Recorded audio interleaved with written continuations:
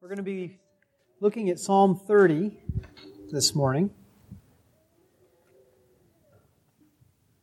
And thank you for the water, whoever brought this to me.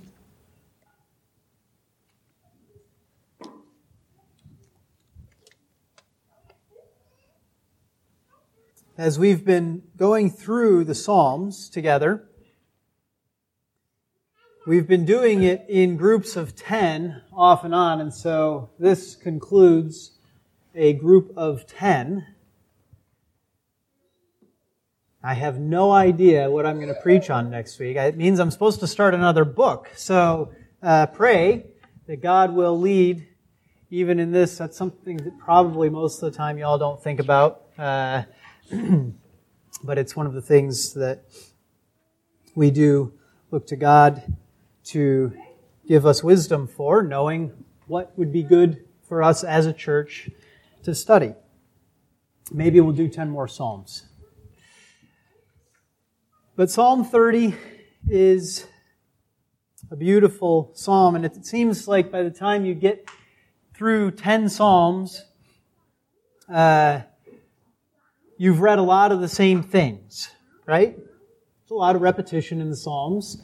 And so let's not be too harsh on modern praise music with its repetition.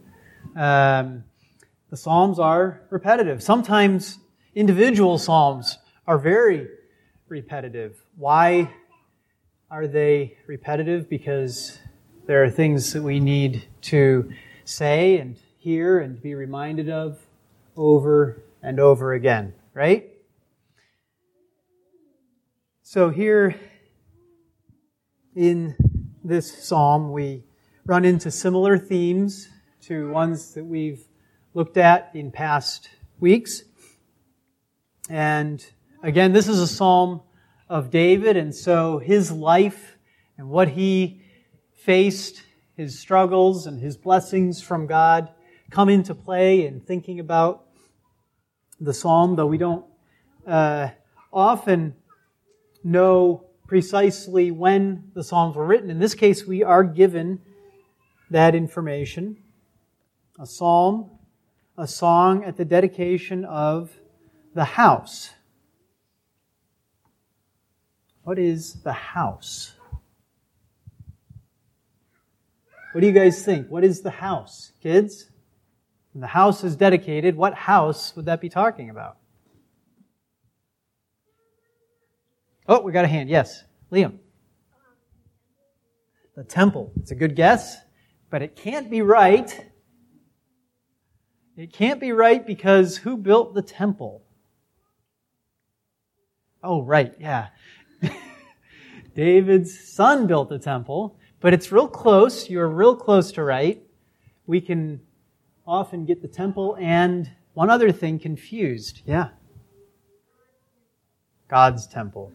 Well, it's the place, just like the temple, where God made His presence among His people known, right? What was it? The tabernacle. Got some good guesses out there, but nobody got it this time. At the dedication of the house. Probably it's speaking of the tabernacle. And we just got done as a family reading about the bringing in of the ark to the city of Jerusalem, to the tabernacle, which is around the same time that David gets the idea of building a temple and says, here I am living in a house of cedar. So if it's talking about his house, doesn't seem likely because we don't have any record of his house being dedicated, right? But if it was talking about his house, he's looking around and he's seeing a nice house.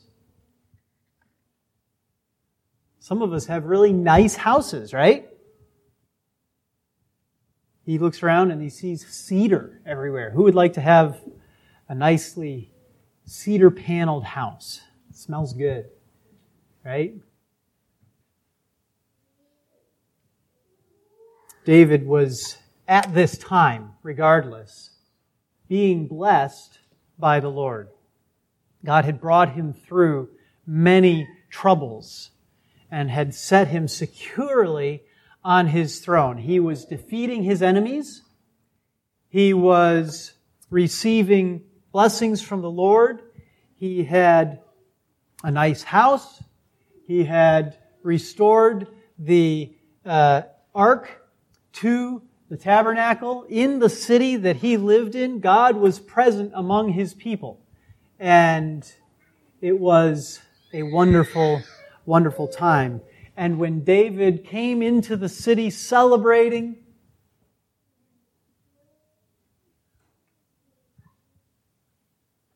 his wife, Michal, despised him because he was too emotional, too excited. He let himself get carried away. Now, I start with all of that as an introduction before we read the psalm because I want you to know what David is facing in his life, what's been going on. And I want you to know that David was not somebody who let himself be repressed, even by his wife, in worship of the Lord. He did not get embarrassed as he wrote these psalms, as he wrote repetitively, as he said the same thing, as he praised God, as he sang. It was not something that he, did when he was alone in the car with the windows rolled up. Right? This was something that he gave himself to exuberantly, excitedly. And so, here he has a great excuse to write a song. He has a great excuse to sing praises to God. And we're going to look at what he wrote at that time. So please stand for the reading of God's Word. Psalm 30. A psalm, a song at the dedication of the house, a psalm of David. I will extol you, O Lord, for you have lifted me up and have not let my enemies rejoice over me. O Lord my God, I cried to you for help, and you healed me. O Lord, you have brought up my soul from Sheol. You have kept me alive that I would not go down to the pit. Sing praise to the Lord, you his godly ones, and give thanks to his holy name. For his anger is but for a moment. His favor is for a lifetime. Weeping may last for the night, but a shout of joy comes in the morning. Now as for me, I said in my prosperity, I will never be moved. O Lord, by your favor, you have made my mountain to stand strong. You hid your face, and I was dismayed. To you, O Lord, I called, and to the Lord I made supplication. What profit is there in my blood if I go down to the pit? Will the dust praise you? Will it declare your faithfulness? Hear, O Lord, and be gracious to me. O Lord, be my helper. You have turned for me my mourning into dancing. You have loosed my sackcloth and girded me with gladness, that my soul may sing praise to you and not be silent. O Lord my God, I will give thanks to you forever. This is the word of the Lord. Please be seated.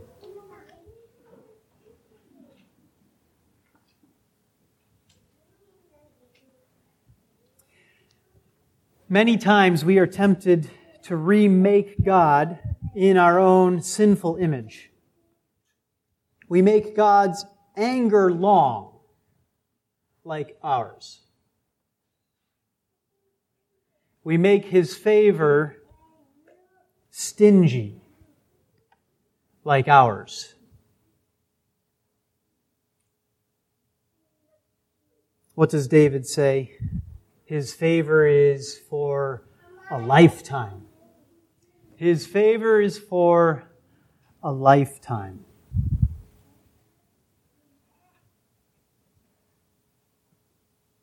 What does he say about his anger? His anger is but for a moment. His favor is for a lifetime. So when we think of God and we think of Him as impossible to please, always angry at us, we are being like the servant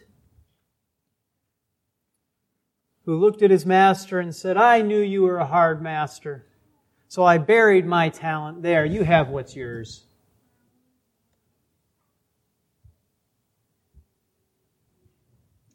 But God is not a harsh taskmaster, though that did make the master angry, did it not? You wicked, disobedient slave.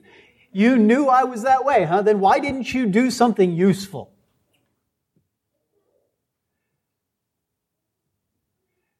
In other words, even if God was that way, the way we respond is wrong. But He's not. So let us not make God in our own image. Let us not make God into a man who is sinful, a man like us whose anger cannot be met, whose wrath keeps going, who holds grudges, and whose favor is stingy. Now, is that the only way that we are tempted to remake God and His character in our own image? No, but it is one way, right? To look at God as a harsh taskmaster. But there's another way,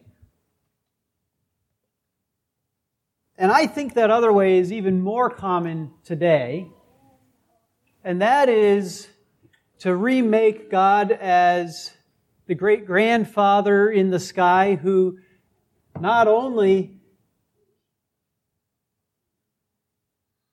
is filled with sweet gentleness and lots of candy, right? But also who never ever gets mad at all. There is no anger even for a moment from the great-grandfather in the sky, God, that we've made as a culture, right?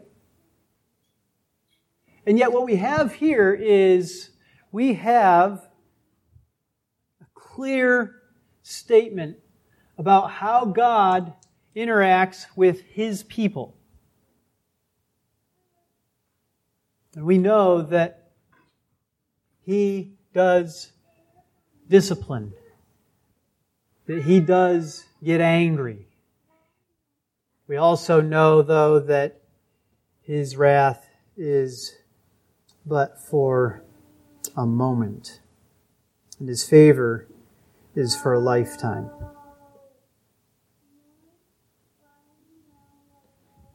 If His anger is for a moment, His favor is for a lifetime. Kids, does that remind you of one of the 10 Commandments? Does that remind you of one of the 10 Commandments? His anger is but for a moment. His favor is for a lifetime.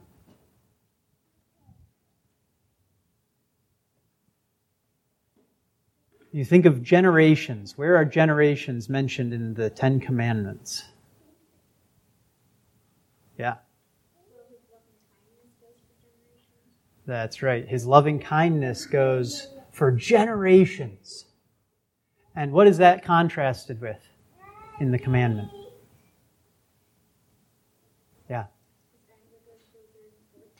That's right, his anger to the third and fourth generation of those who are sinners, and his love to 1,000 generations of those who love him and keep his commandments, right? And so we have this image in multiple places throughout Scripture, don't we? That there's this contrast between his anger and his love. Now, is God fighting with himself? He can't just make up his mind whether he's angry or whether he's loving, whether he's wrathful or whether he is merciful. No, God's character is perfect, and he is angry with the wicked all the time.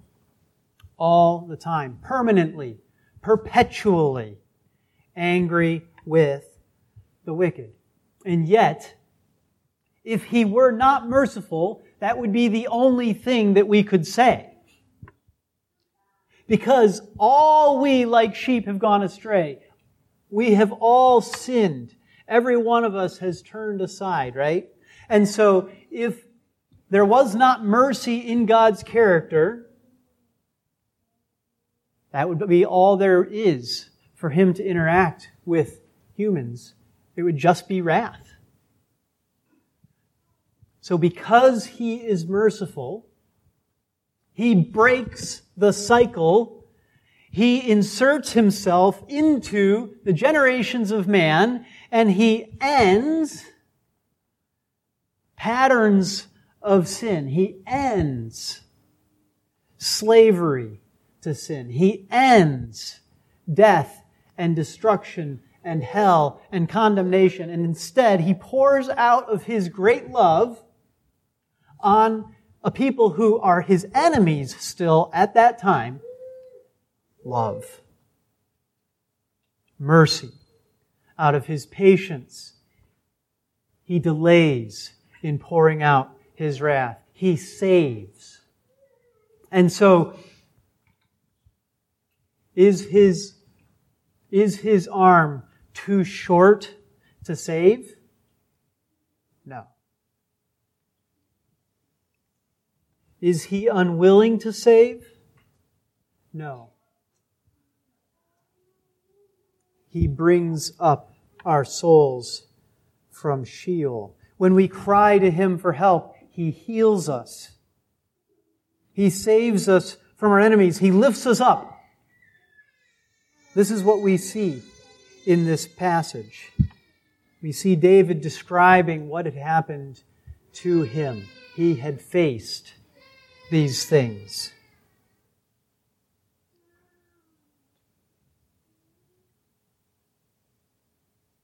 His anger is but for a moment.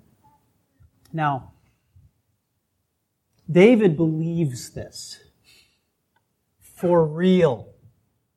He really, really believes when he says his wrath is but for a moment. His favor is for a lifetime. And do you know how you know that he really, truly believes that? It's not just something that he says out of super spiritual ideas that sound nice to put down in a song. Because he acted on that statement. You remember that God was angry with the Israelites while David was still king. Later on in David's life, he was angry when a census was taken. Do you kids remember this story? God gave a choice through the prophet to King David. And the choice was 3 options for what his discipline would be, what the punishment would be for David and the people that he was king over, God's people.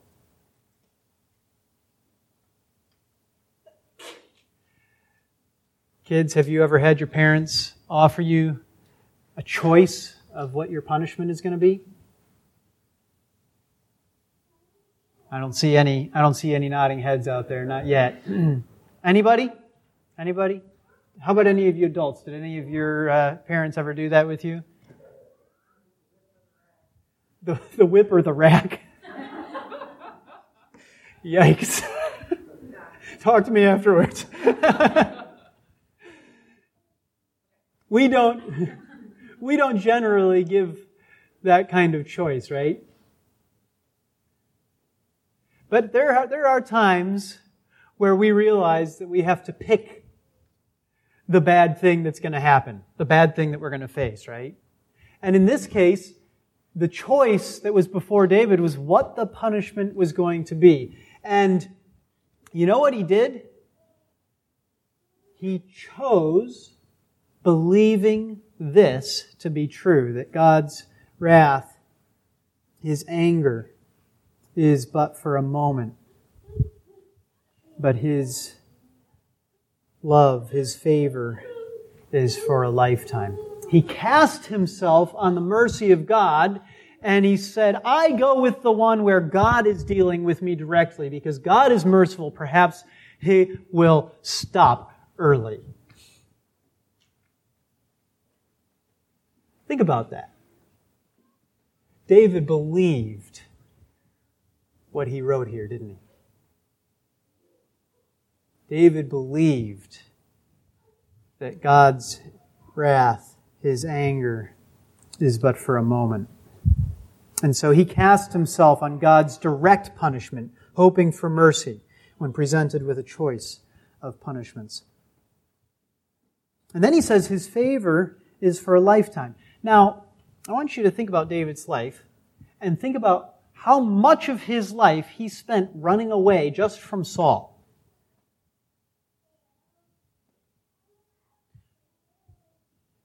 It's a lot of time, isn't it?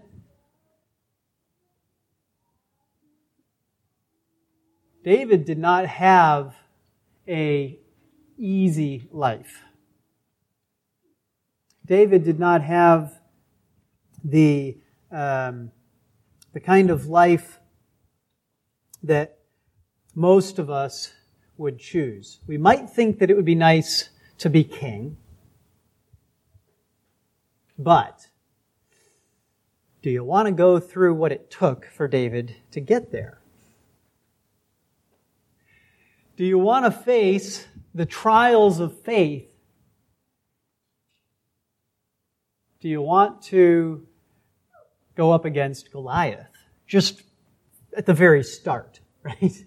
Oh, not at the start, because there were lions and bears before that. David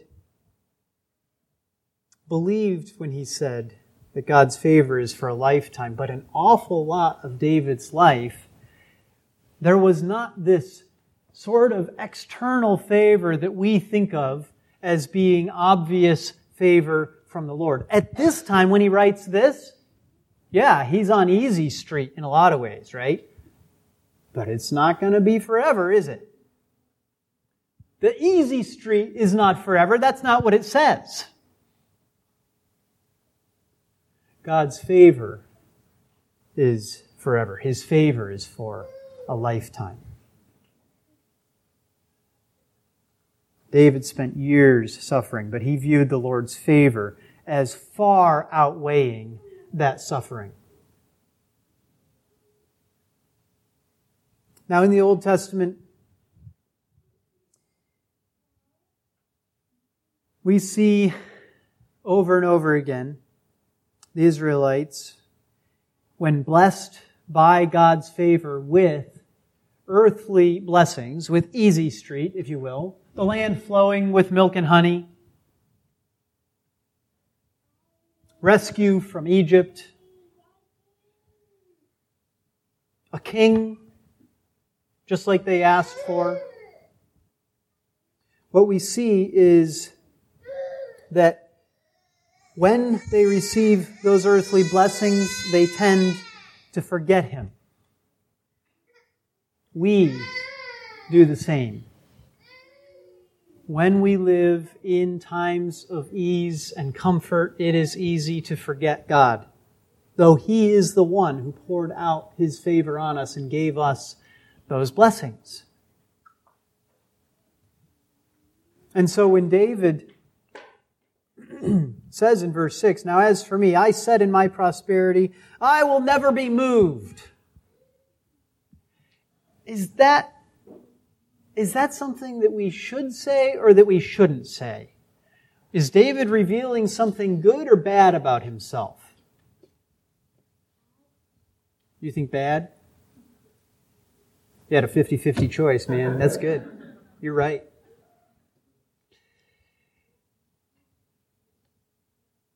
I said in my prosperity, I will never be moved. That's not the way that we should talk. Is our prosperity for a lifetime? No. God's favor is for a lifetime. We can think that because we have prosperity that we are protected.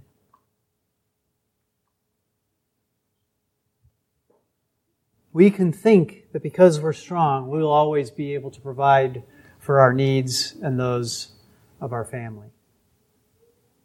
We can think, I will never be moved. But the fact of the matter is, God will never be moved. We are leaves blowing in the wind. We are grass. Here today, gone tomorrow. The flower that blooms and is beautiful and then fades and is gone. The Lord will never be moved. But we in our prosperity are idiots if we think, I will never be moved.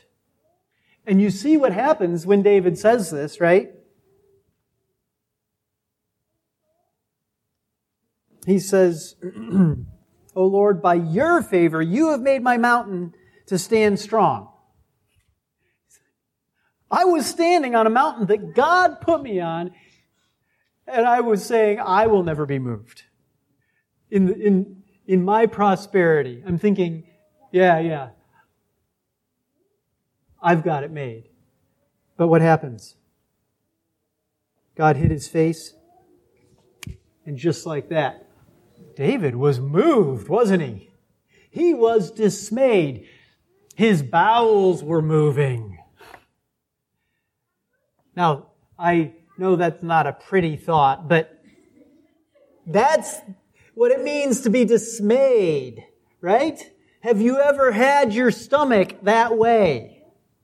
Clenched into a mess that you can't deal with the stress and the strain of life. When God hides His face, we are dismayed, though we thought we would never be moved.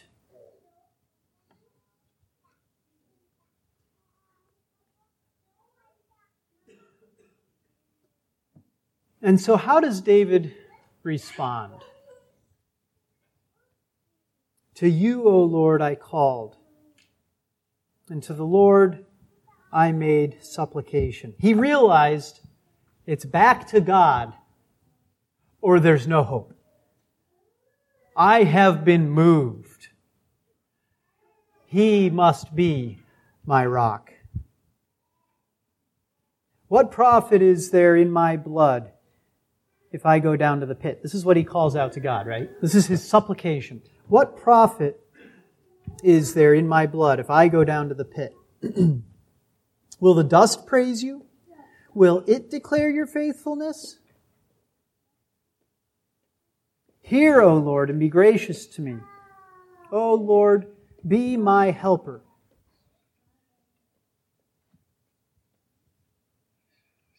What is that prayer? It's beautiful. It's honest. It's honest about what he's facing. It's honest about how he feels.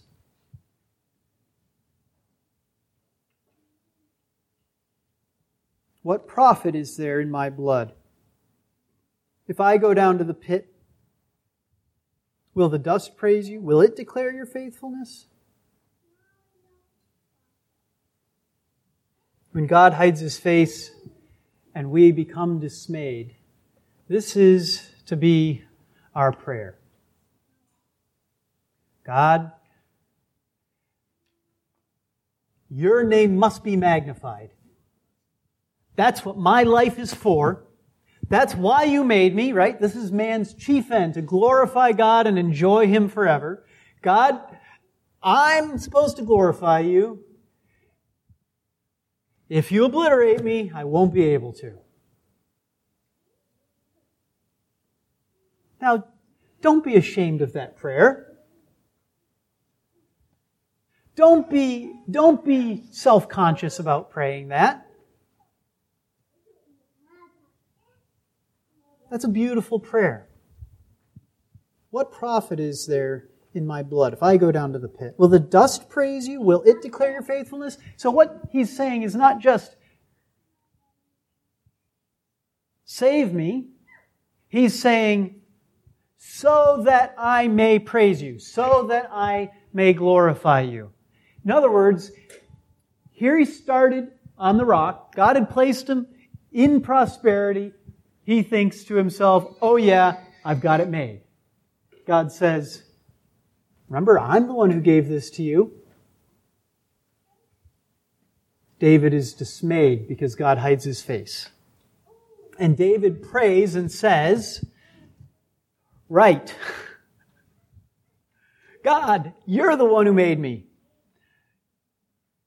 I'm supposed to glorify you with my life. Now, save me, and I'll glorify you. But if you don't save me, I'm going to die, and I won't be able to glorify you.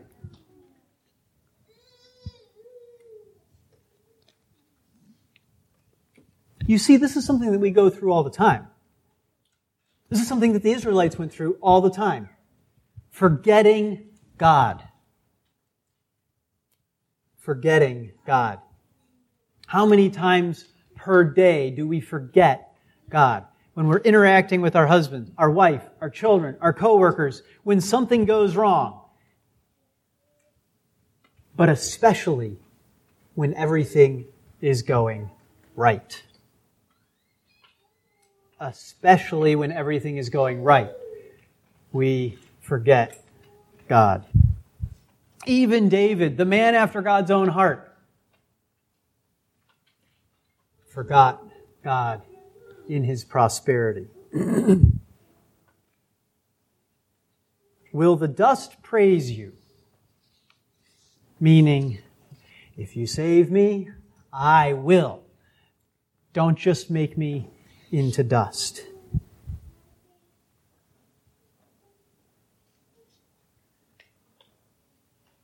I know I said I was going to talk about that scripture lesson, and I think I told you I was going to do that. We don't have time. I'm just going to have to preach through that book sometime because it's beautiful, and the connection with this psalm is amazing. But I want to end with going back to where we were at the beginning. David is not ashamed to praise God, to let loose, to be wild, to be so wild that his wife despises him. This is what it looks like when he says, that my soul may sing praise to you and not be silent.